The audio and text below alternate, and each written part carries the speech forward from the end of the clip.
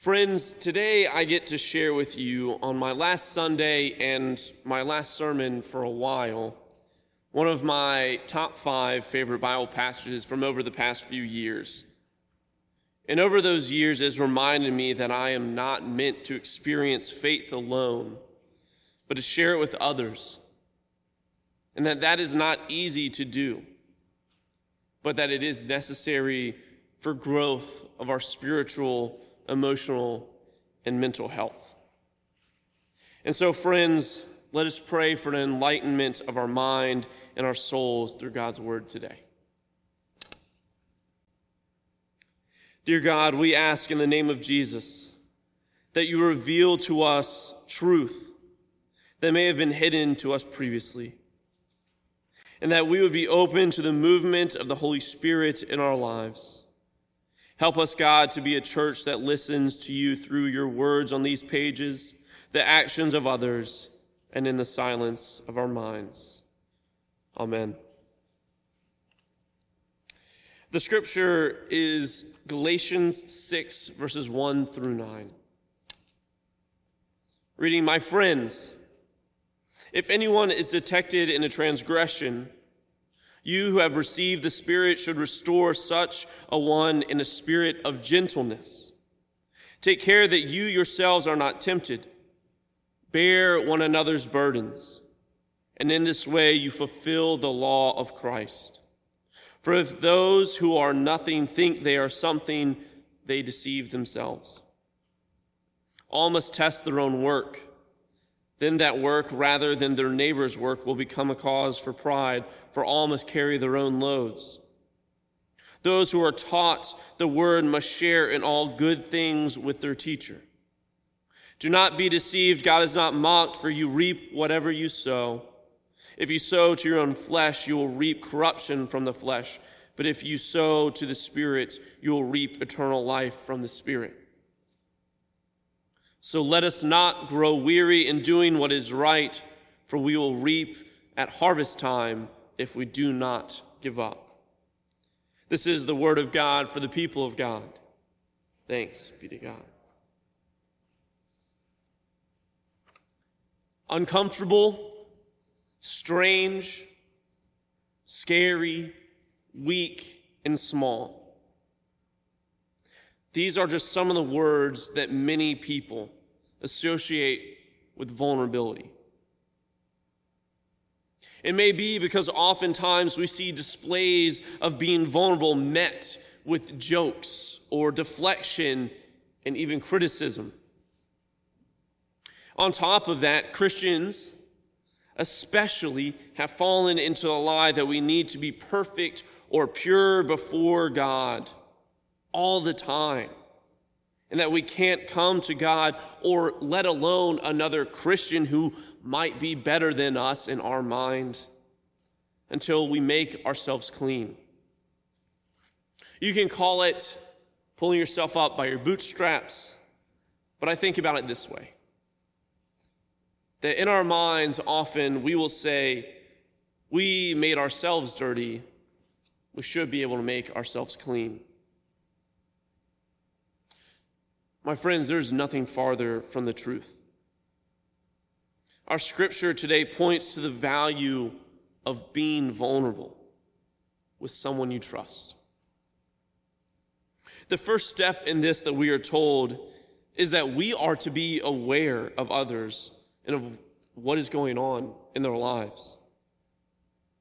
We are called to care, to show an interest in the people around us. It is as simple as that. From there, is about gently walking with them so that we are both sharing.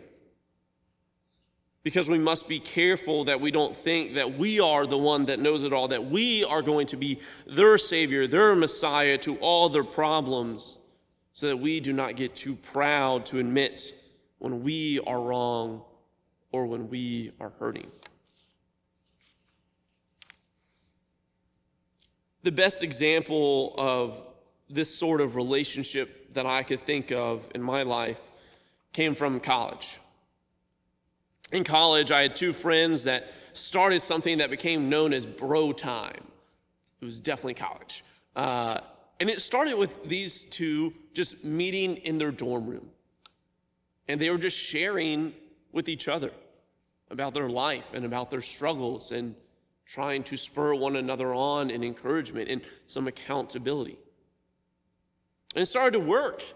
And they started to share that with me and our other friends and how it helped them. So, of course, we wanted to join. We wanted to know what that looked like, experience that for ourselves. And very soon, this group that was just two bros meeting in a dorm room turned into over a dozen guys meeting weekly in a house.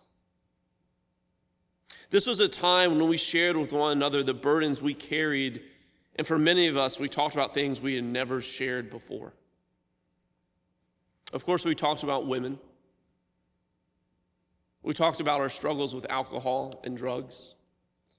We talked about our struggles with pornography. We shared our past traumas. We talked about what it felt to lose family members and friends in this time, the financial difficulties that we were experiencing being broke college kids. But we also shared in the joys and the successes of our lives, building one another up from where they couldn't see that they had grown from before and sharing those things to where they are now. It was powerful. It was something so unique and authentic that it was attractive to some people. But the vulnerability in that group certainly was not for everyone. And bro time, just know, was by no means perfect. This is no utopia model. We messed up in many ways, one of which being that we sometimes were not gentle enough with those that we are walking with. In those times where they needed some correction or accountability, or maybe they just needed a listening ear and not those things. But this did provide a place for our guys to come together in a shared trust, to let go of their burdens while taking on the weight of another's, which had been spread over the group, so that too did not weigh them down. And as I thought back to those times at Virginia Wesleyan University, I used to go to it was Virginia Wesleyan College, I think about all the times that I saw a friend cry for the first time, or when they shared the hurt that they had carried for far too long. How vulnerable they must have felt in that time, I thought. But then I realized that I knew exactly how it felt from sharing my own stories and my own struggles in that circle. And oftentimes, though, in the midst of sharing, you would find a pair of eyes. They'd look up at you. And in the midst of your hurt or whatever you were expressing, those eyes will reflect that it's okay to let go and that these people care about you and about what you are saying. And all it took for us to find some freedom from this weight and to find a deeper faith were these conversations held in trust and shared faith. Now I want you to think about a time when you saw someone being vulnerable around you.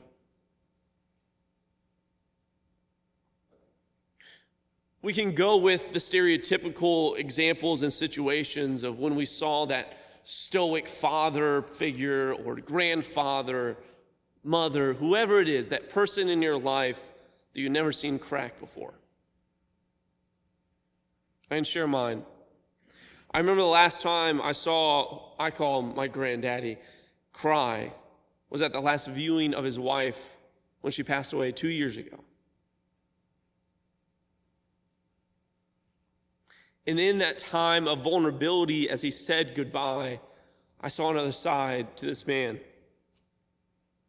who I had only known as living on a farm and working harder than I ever could.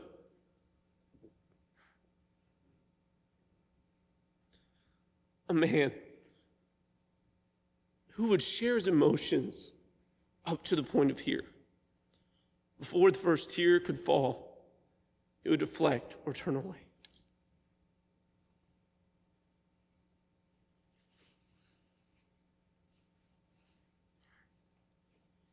But now he displayed this side I had never seen. And it not only gave me a new perspective on him, but a deeper love. And I would venture to guess many of you, if not all of you, have a similar story. Have a similar story when at a vulnerable moment, this person trusted you, whether it was a family member, a spouse, or a friend. They trusted you, and you responded out of gentleness and love, and you saw your relationship deepen. Your love would have grown for them as mine did. You've become more patient, probably. You would have a better understanding of who they are and where they come from. And you care for them in a way you would have never expected.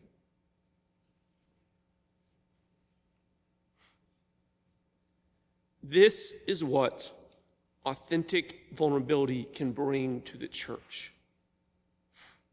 And I want to be clear on what it means to share one another's burdens, because it can be misconstrued. First of all, it is always going to be built on trust and confidentiality. A rule that we used during bro time, and I still use it to this day, is we called things in room and in group. The first of these, being in room, means that you are sharing something that you are so raw with that you are not willing to talk about it with anyone outside of this space and this time. For whatever reason it is, no one will bring it up until you bring it up. The second, meaning in group, means that it's okay to talk about this outside of this time, but within this group only. And that it's okay to go up to them whenever you saw them around campus or at the local Walmart and ask how they're doing. Trust and confidentiality are key. And now, this does not have to be a one-on-one thing, but it can be. It does not have to be a group thing, but it can be. I want to share with you also, this is not a therapy session. Not therapy session in the sense where one person just gets to talk for an hour and the other person just sits there kind of in silence, nodding their head or writing things down. This isn't a one-way exchange. It is also not a replacement for professional therapy. I'm going to repeat this again so that you hear this, so that you are not weighed down too much by another's burdens. This is not a replacement for professional therapy. Even your pastors are not fully equipped to deal with absolutely everything that you tell them. And there have been times where I realized the scope of what I can cover when trying to help someone heal, when sharing with them, when taking on their burdens. And I realize it is best to share it also with another. The value that there is cannot be overlooked in professional help.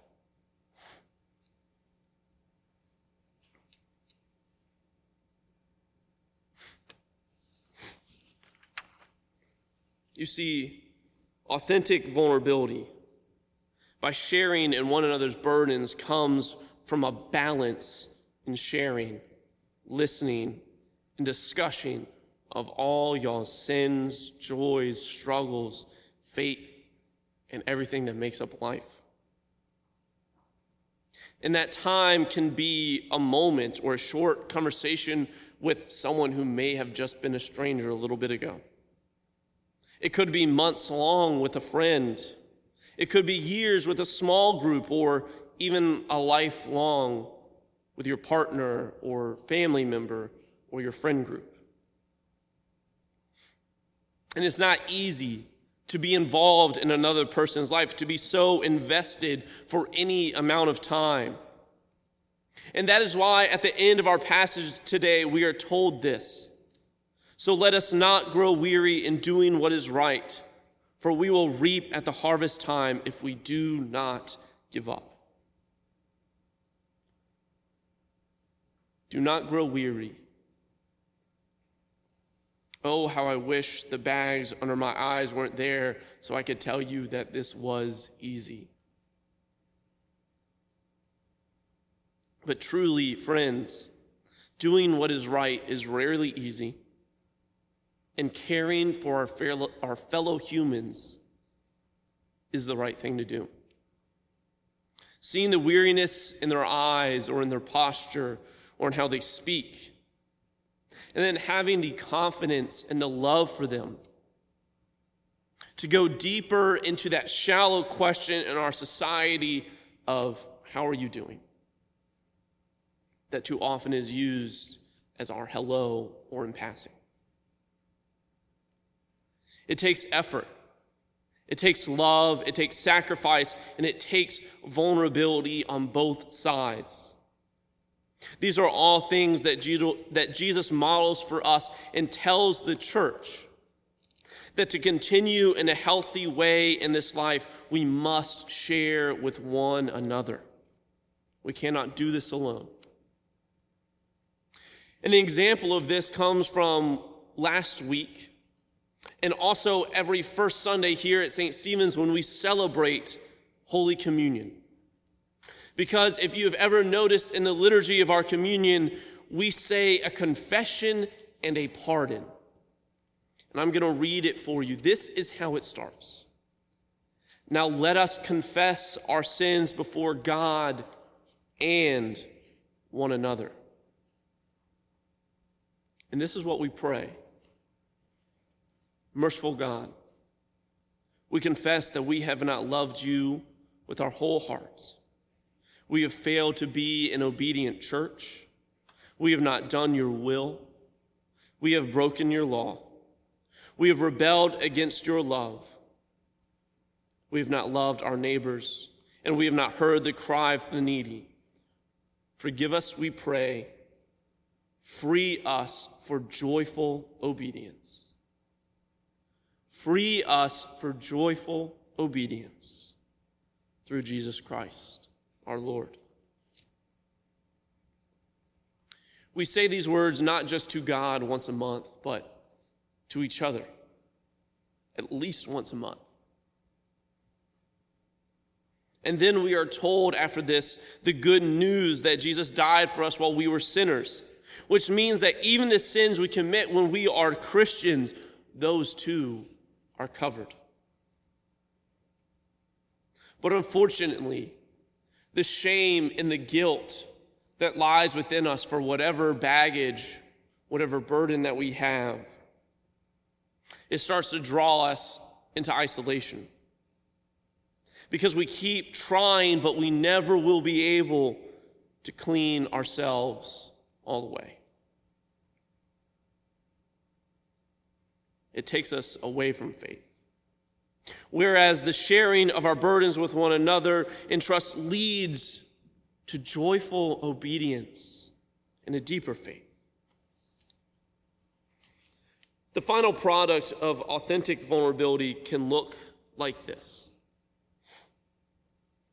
Being vulnerable by letting go of what weighs you down with someone you trust, and they help you, and you help them grow in faith as you both learn more about yourselves, life, and faith.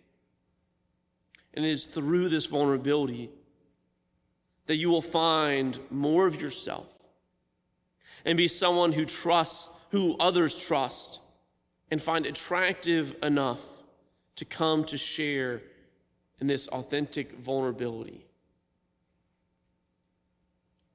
So, church, do not grow weary of doing the good work of finding a trusting person or community and being willing to put in the hard work of a relationship that is built off of trust to develop this authentic vulnerability. so that all that are involved are finding themselves freed for this joyful obedience in God, not shame. With this, you will find not just a deeper relationship with that person or that group, but you will find a deeper relationship of faith with God. Do not fall to the lies of what someone has told you before, earlier in life, that being vulnerable is not okay. Being authentically vulnerable is a powerful piece of the church. For how can we be the place of healing without knowing the hurt? Amen.